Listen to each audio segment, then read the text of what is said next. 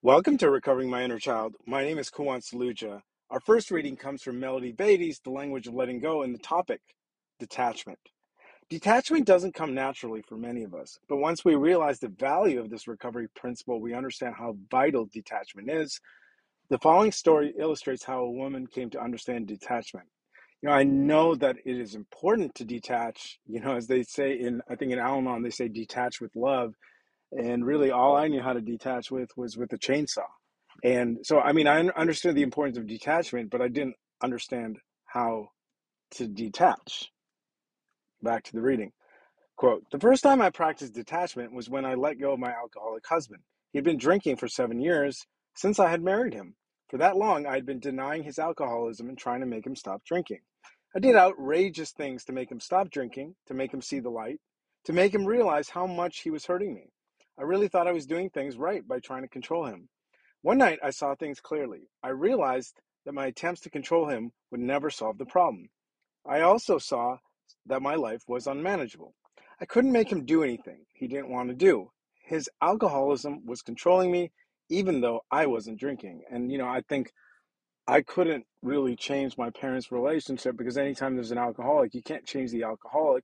And what I've learned is alcoholism is a family disease. So that also affects all the non alcoholic people, and it just skews things.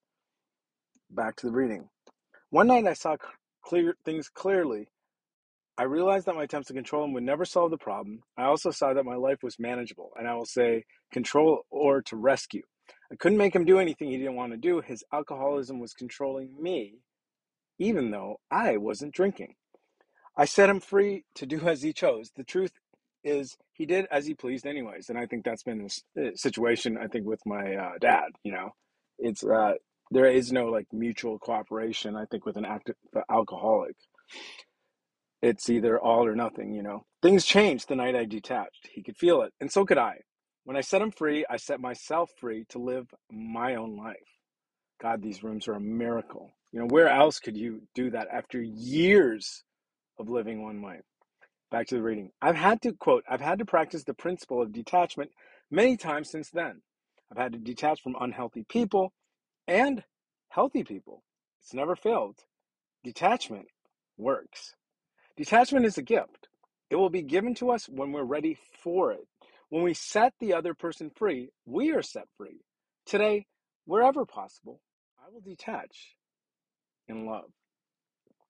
The next reading also comes from Melody Beatty's The Language of Letting Go and the topic, letting go of old beliefs. Try harder. That was definitely the big slogan there. Do better. Be perfect. Those were implicit. These messages are tricks that people have played on us. It's crazy how much I would transfer this to other authority figures, as if they were the judge and arbiter of whether I was doing things right or wrong. No matter how hard we try, we think we have to do better. Perfection always eludes us and keeps us unhappy with the good we've done. Messages of perfectionism are tricks because we can never achieve their goal. We cannot feel good about ourselves or what we have done while these messages are driving us. We will never be good enough until we change the message and tell ourselves we are good enough now.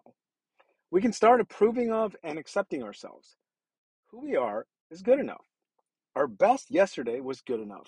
Our best today is plenty good too. Reminds me of John Wooden, make every day your masterpiece. We can be who we are and do it the way we do it today. That is the essence of avoiding perfectionism.